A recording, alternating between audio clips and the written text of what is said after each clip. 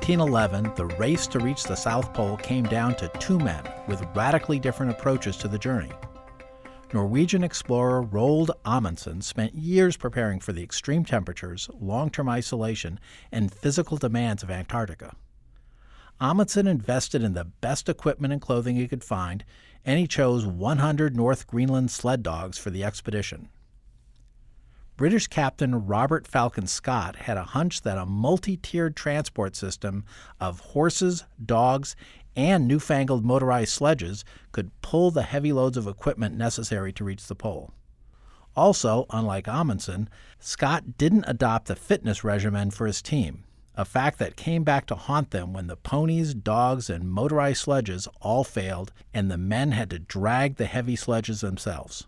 This was one of the many mistakes Scott made, and on December 14, 1911, Amundsen and his men reached the pole. Scott and his team made it there 5 weeks later, but they all died on the return journey. So two different approaches to planning for the same problems led to remarkably different outcomes. Now, the world of financial planning isn't nearly as dramatic and dangerous as that of polar exploration, but the way you plan for reaching your goals can have a big impact on your future. And if you don't plan at all, you're really putting yourself at a disadvantage.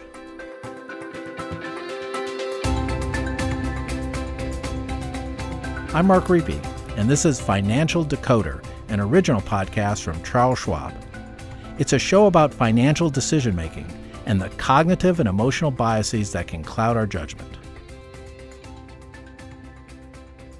We've discussed the importance of planning on previous episodes, but we wanted to come back to it and focus on one question we get a lot. Do I really need a financial plan? I thought it was just for the wealthy.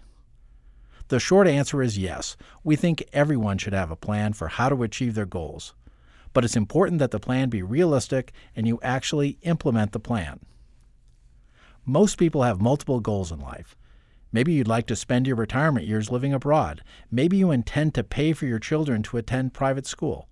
Maybe you want to be financially secure enough that by age 55 you can afford to only work when you find projects that are sufficiently meaningful. A financial plan and conversation uses these types of goals as a starting point. Think of it like a roadmap to your goals.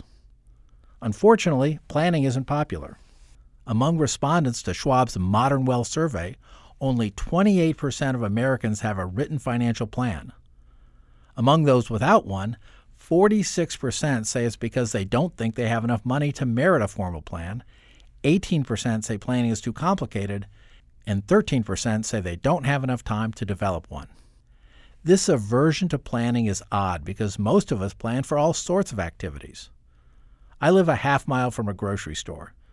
Because it's so close, I don't spend a lot of time planning my trips there because the cost of forgetting something and having to go back isn't a big deal. I also have a Costco membership. With zero traffic, it takes 30 minutes to get there, and the Bay Area never has zero traffic. When someone in the family is making a Costco run, there's absolutely some planning involved to make sure we maximize the usefulness of that trip. That's a trivial example, but planning for your financial future isn't trivial. Here are two reasons why planning makes sense no matter what your level of wealth. The first is that planning tends to work. Multiple studies provide empirical evidence that the willingness to engage in planning leads to greater wealth accumulation.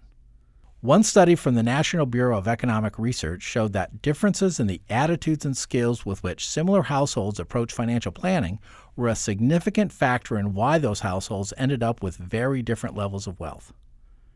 There are a couple of factors driving this result. People who plan tend to do a better job of budgeting, which in turn leads to better control of their spending and saving. People who plan also notice problems earlier and are able to correct them more effectively compared to people who don't have a plan. The second reason that planning matters is that it helps mitigate the bias of narrow framing. Think of framing as the way a decision is presented. When using narrow frames, people tend to look at just one piece of the puzzle. Adopting a broader frame makes it easier to see the big picture. A good plan takes a comprehensive view of your entire financial life and by its very nature will look at trade-offs between multiple goals. For example, saving for retirement down the road versus paying for college now, spending on an elaborate vacation versus short getaways or other entertainment, investing in a home remodel versus replacing a car still in good condition. Having a plan is great, but a bad plan isn't super helpful. The downfall of many plans is the optimism bias. Optimism bias refers to the tendency to have a rosier view than is warranted when it comes to thinking about the future. Think of optimism bias as a general sense that things will turn out just fine, even if the facts suggest otherwise. How many times have you been told by someone, "Relax, it'll all work out in the end"? Maybe they didn't really believe that everything would work out, but in most cases I think people really are being sincere with such advice. Some of that reassurance may be fact-based, but some of it is colored by an innate sense towards the positive when we think about the future. This tendency towards optimism extends into the realm of personal finance as well. From 1978 to 2015, a cross-section of Americans were surveyed every month about how they expected they would do financially over the next year. In 435 out of 456 months, the majority of respondents believed that their financial fortunes would improve. In particular, this research found that individuals tend to underestimate the future growth of their expenses. When planning, this matters because if you pay too much attention to just your personal income statement and not enough to the expense side of the ledger, then you could run into a problem. This inherent optimism also can intersect with something called the planning fallacy. That's our tendency to underestimate the time it'll take to complete a task, despite knowing that similar tasks have, in the past, taken much longer.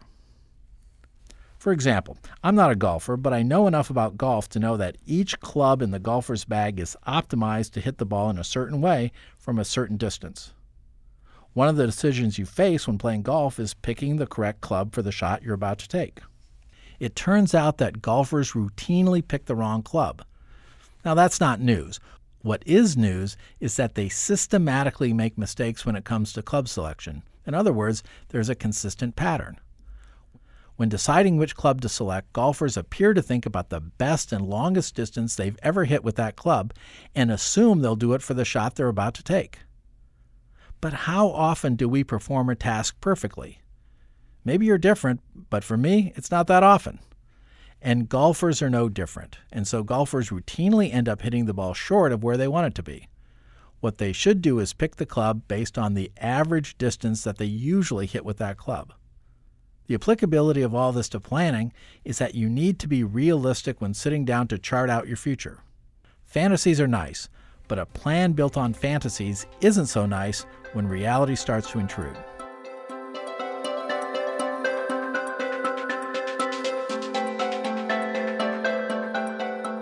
I'm joined now by Julie Strapoli. She's a vice president and assistant branch manager from Austin, Texas. She leads a team of financial consultants who are focused on helping individuals with their wealth management and financial planning needs. Julie, welcome to Financial Decoder. Thanks for having me. Julie, when you sit down with someone to discuss their goals and plans, it's such a big topic. Where do you even begin?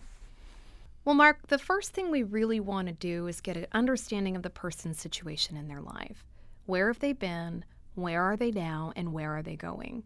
And from there, we'll want to get a picture of how their current assets and liabilities support those goals. What is their current net worth? How are they currently using debt? Where are the potential risks and how are they protected from those risks? What's interesting about your answer is you didn't mention investments. I think what you're saying is the planning process is about a lot more than just the investing side of things. Is that right? That's right, Mark. Oftentimes when we ask prospective clients if they have a plan, they'll interpret that as a question about their overall portfolio allocation, and it's really not that at all. While ultimately we want a portfolio allocation and saving strategy that supports the plan, it's really more about getting to know our client's situation better than anyone else so that we can help them through all the phases of their financial life. You mentioned identifying goals and the balance between, assets and liabilities. What are some other common topics that come up? There are some core issues that are worth discussing in addition to talking about your portfolio. As I mentioned earlier, many people look at their overall assets and don't consider how the other side of the balance sheet, debt, either contributes or takes away from those goals. Assessing the value of debt in the plan is an important part of the process. In addition, I mentioned risk, and while that certainly relates to the investment review, it also ties strongly into insurance review. Retirement planning is also a critical component of the process for many people and often incorporates all the competing goals that come up along the way. Many of our clients find the exercise of confirming their retirement readiness a very worthwhile and comforting endeavor. Another incredibly important element is understanding how the titling of your accounts and beneficiary designation actually supports your long-term objectives, and ensuring, of course, that those remain up to date. These are just a handful of topics, most of which are relevant to any person that we're having a planning conversation with. There are others that may come up along the way, depending on the circumstances. I think that last point you made is really important because the decision that this episode is based on is whether it makes sense for people to go ahead and take the plunge and get a financial plan. And I think pretty much everything you just mentioned is pretty universal. It applies to everyone in some form or fashion. Is that kind of what you're experiencing on a day-to-day basis? Absolutely. Regardless of what stage you're at in life, having a foundational plan is going to be very helpful. Over time, your situation is going to change, and some complexities might be added along the way. A basic plan can help you address those complexities over time more easily because you had a well-established foundation to start with. And it's true, if you're in your 20s or even your 30s, thinking about what's going to happen 30 to 40 years from now can seem really abstract, but taking the long view early on is going to help you maintain a positive outlook throughout your financial life. Let's go into more detail on retirement planning. A lot of the data I've seen, whether you're older or younger, that's one of the top priorities for people. Why is retirement planning so important? Well, Mark, you know that we're moving steadily toward a society where we're becoming more and more responsible for ensuring that we have a sustainable retirement. This really is the backbone of the planning process for many clients. The beauty of a retirement plan is that it can open up the conversation about the future in a fantastic way and can also allow us to think through the what-ifs and address them prior to their occurrence.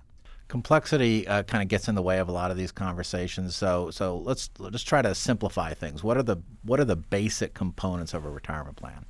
Well, a basic plan would outline how the projected growth of your savings and assets will support a stated lifestyle in retirement. Through the process, we can also assess whether debt, like your mortgage, for instance, will last beyond your working years and devise a plan to address that. We can also imagine some scenarios that might cause someone to spend down their assets quicker than they expected, like long-term care needs, for instance, and talk about how to mitigate that risk. It truly is one of the ways that we can help clients to sleep better at night and be more confident about their future. I've literally watched clients visibly exhale after going through this conversation. It's almost as if they've had this burden, and now that they've got a plan to take care of it, a lot of that stress is released. That's right. With retirement accounts and pretty much all portfolios, a major consideration is taxes. As someone ages, they accumulate wealth. What are some of the common mistakes you see with respect to tax planning?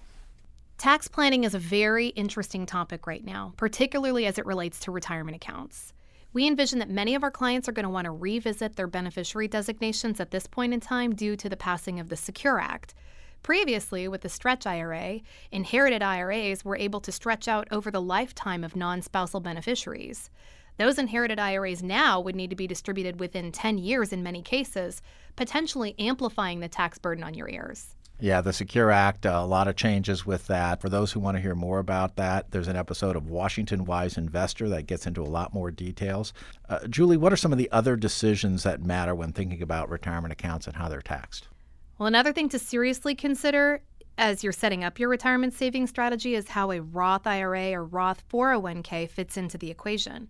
A traditional 401k is very tempting because, one, we generally default into our plans and a traditional 401k is the default option.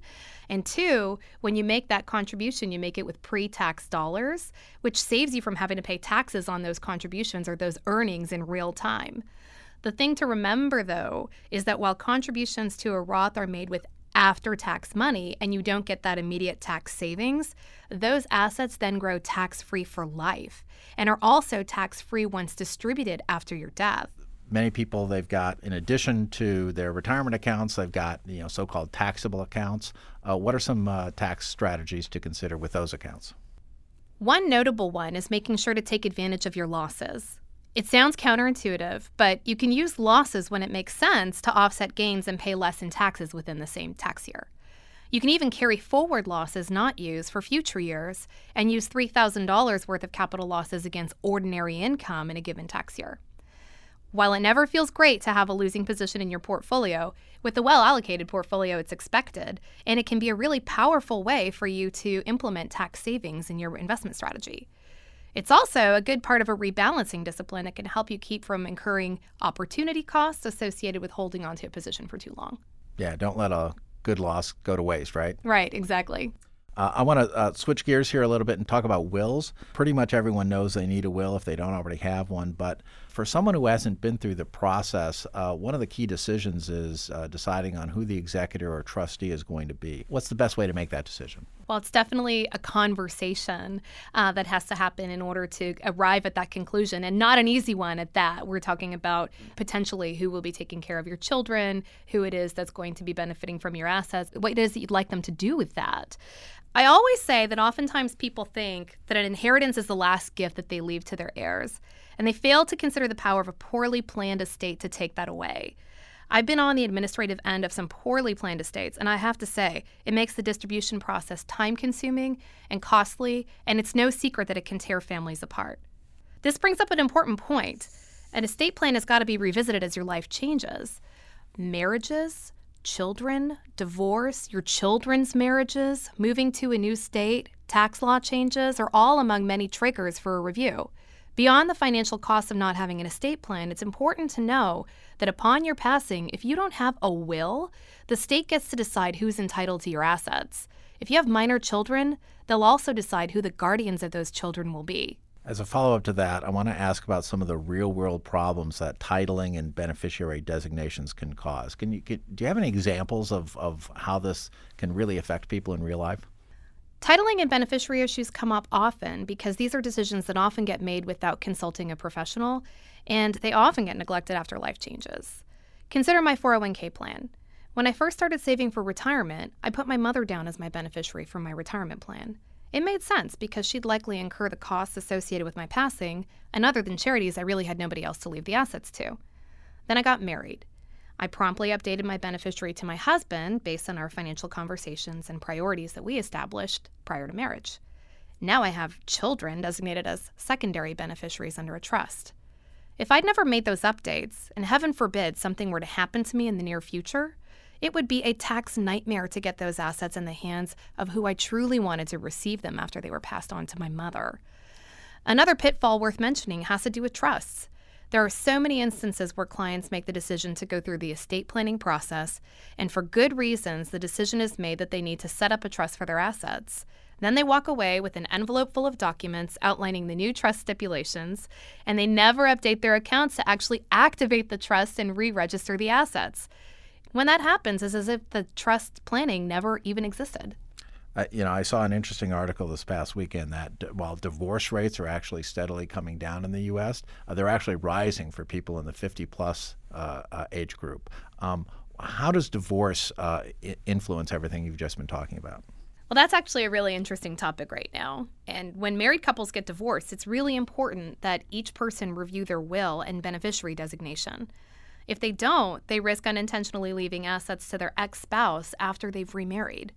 It happens more often than you might think, and much like in the example with my mother from earlier, the assets will distribute to the persons who are named in the document, regardless of the true intent of the person who passed. Some of the items that we've just been talking about here, they might be more important than others depending on the situation, but for other people, everything might apply and be very important. When you're having these conversations with people, are you trying to tackle everything all at once, or are you trying to kind of rank order things and check off the things at the top of the list first?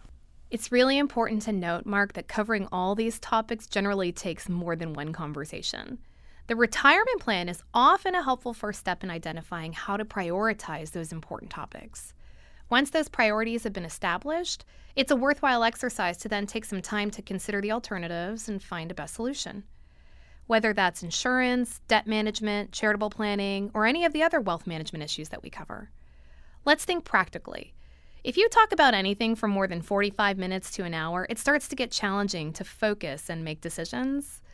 But the most important part in the first meeting is to walk away with clear, actionable objectives and a timeline to completion. From there, I like to say that our job is 90% accountability, which is great for our clients. There's someone else working with you to identify solutions and then ensuring that the process keeps moving along. It's especially helpful for people who may not feel as comfortable with these topics. If I think about my own life, I'm a financial planning practitioner and feel real comfortable with the steps and topics and how to activate my plan. For months, though, I've been wanting to get a nutrition plan together for me and my family. I try to do it myself and get lost in the wormhole of research, and until I hired a nutritionist, nothing ever got activated. There were just too many parts to the equation and too many priorities that I was trying to sort through. That professional partner, once I did hire them, helped me by providing guidance and accountability, and it's made the process 10 times easier. So that's fascinating. I mean, in essence, you kind of work as an advisor, and that here in this other aspect of your life, going out and finding advice was something that helped, trigger some positive changes. What's going on there? Why does that happen? Well, I think that part of it is just overcoming the hump of not knowing what to do.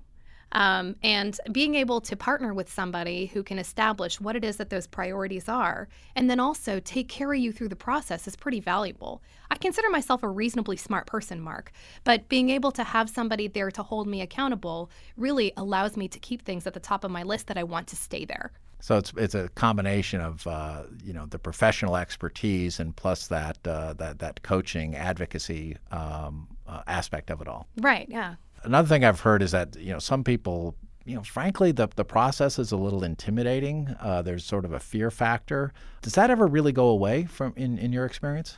Once you start to get through the process, it certainly does. I think the most fearful part is not having the answers. And so what I will say is that it doesn't get any less intimidating if you put it off with the passage of time. The earlier that you're able to identify the specific things that'll make you successful in achieving your retirement goals, the easier that ask is going to be. There are only 3 things that you can do to change your retirement outcome: save more for retirement, spend less in retirement, and delay retirement. The most favorable of these, in my opinion, is to save more. And my logic here is that you don't have to give up on your retirement goals overall in order to do that. The earlier that you're able to start planning and identifying those steps to success, the greater the likelihood is that save more is your answer and you don't have to make any of those harder choices. I think we've all been in situations where, like you were just talking about, we work with a professional, whether it's an attorney or a nutritionist or a doctor. We get that to-do list, we go home, and we implement a tiny fraction of what we agreed upon. How do you prevent that? How do you work through that? Because as you were talking about with your trust example, it's one thing to get it all set up, but if you don't implement some of these things, you don't really get the benefit of it. It's all about accountability. I talked about this earlier, but I'll give you a non-financial example. I have a plumber. He's a really nice man. He does incredible work. I trust him implicitly, and he's really gotten us out of some sketchy renovation situations that could have been pretty catastrophic. I call him whenever I need something. So a few months ago, naturally, we decided to install our own dishwasher, and I'll be the first to admit that we had no idea what we were doing. We just wanted to get it in quickly, and of course, our terrible job caused us to have a leak somewhere under the sink. I called the plumber and let him know what was happening, and that my husband would follow up with him to schedule some time so he can come and fix our mess. Then we got busy. This was still a priority for us, but in the meantime, we had 2 jobs to go to, 3 kids to raise, a plethora of other commitments, all of which kept us from putting time on the calendar. In the meantime, we felt like it was all right because there was a bucket under the sink buying us a little time. Basically, our watery ticking time bomb. The plumber didn't just go away, though. He called several times and he sent text messages to make sure that we got that appointment on the calendar.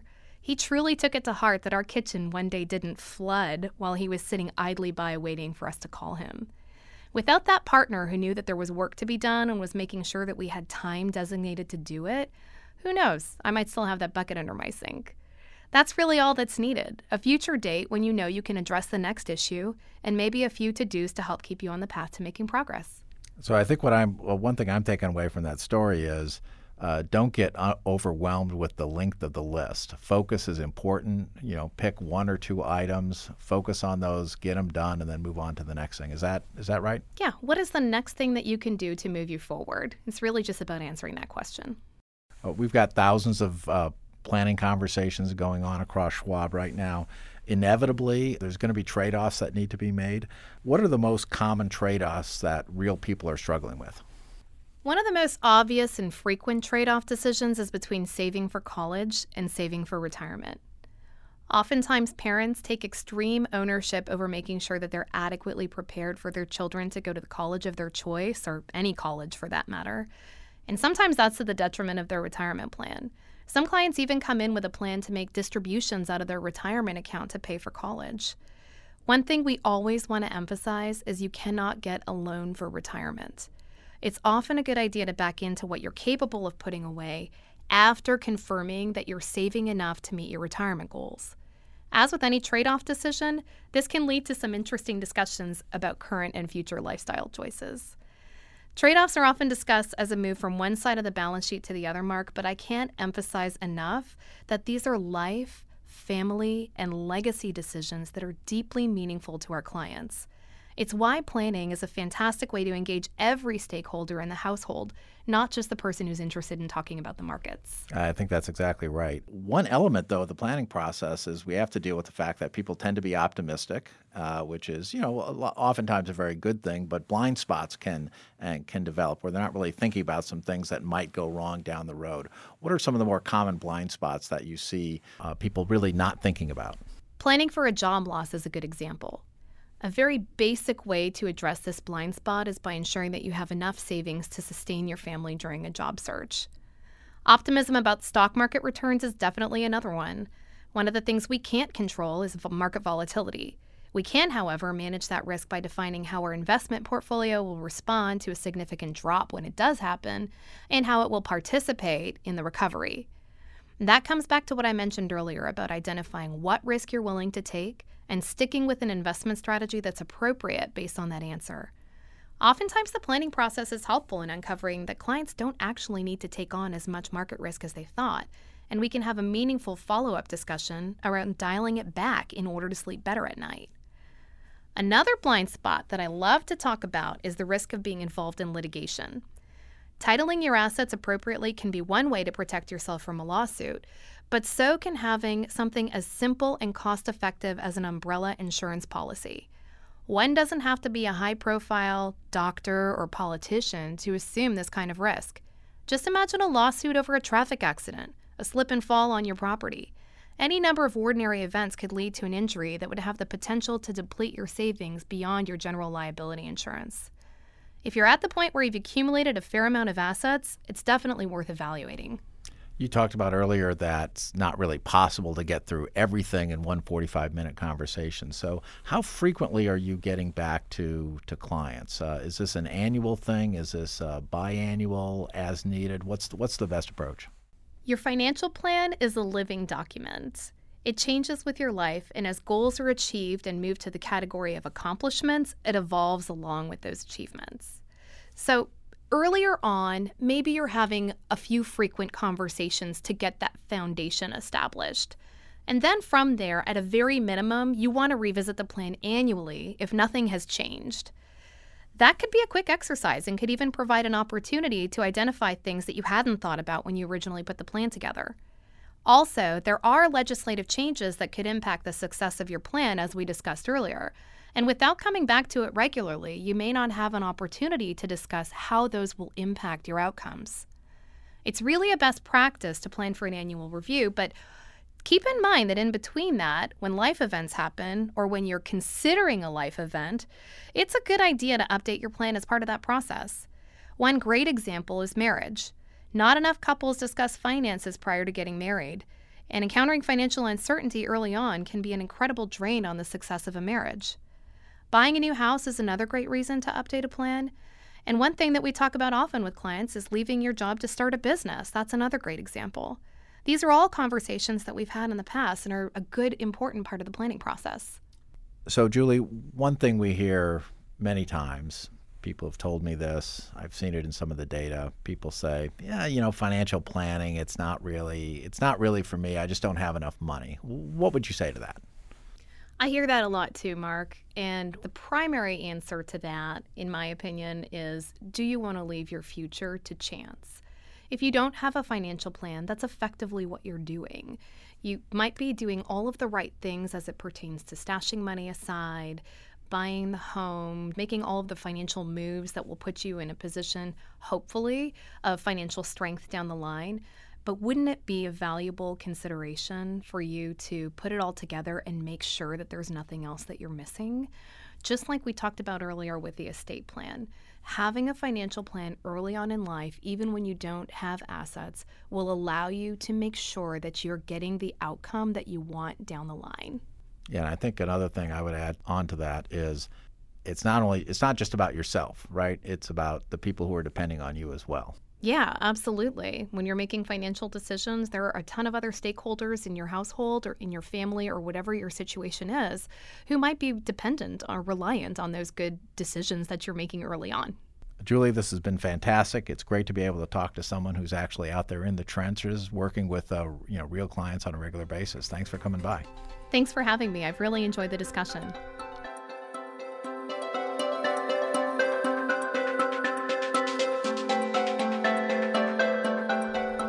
In the race to the South Pole, the competing teams of Amundsen and Scott both had plans, but with the benefit of hindsight, it's clear that Scott's plans were flawed.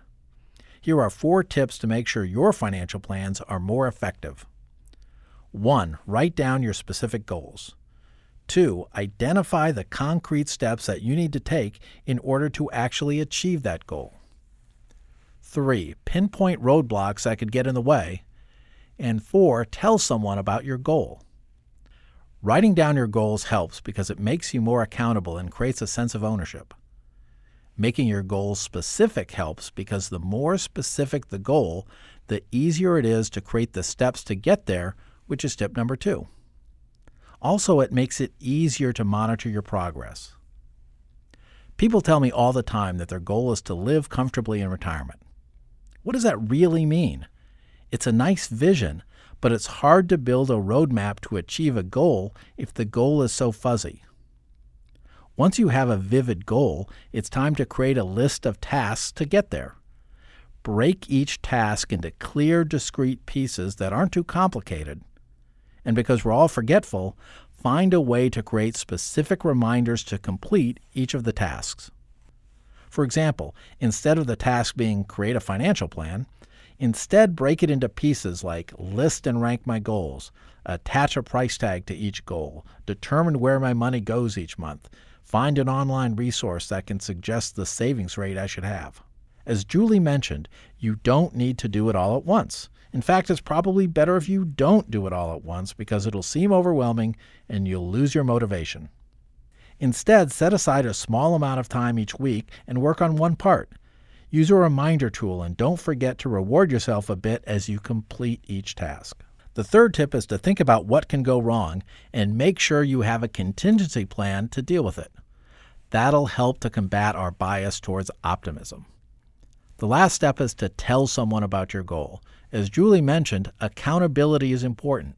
Talking to others about what you plan to achieve helps to create that sense of accountability. Finally, planning is fundamentally about the future.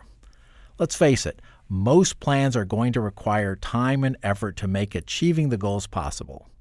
Similarly, the more effort you put into visualizing your financial future and your specific financial goals, the more connected you'll feel to your future. That degree of connectedness will drive you to develop a workable plan and commit to your plan in order for a payoff down the road. Thanks for listening. We have more information about getting started planning at schwab.com/chartyourfuture. If you want to learn more about the details of planning and how you can achieve your goals, there are retirement calculators and other helpful tools available at schwab.com/planning. If you've enjoyed this episode, consider leaving us a rating or review on Apple Podcasts or your favorite listening app.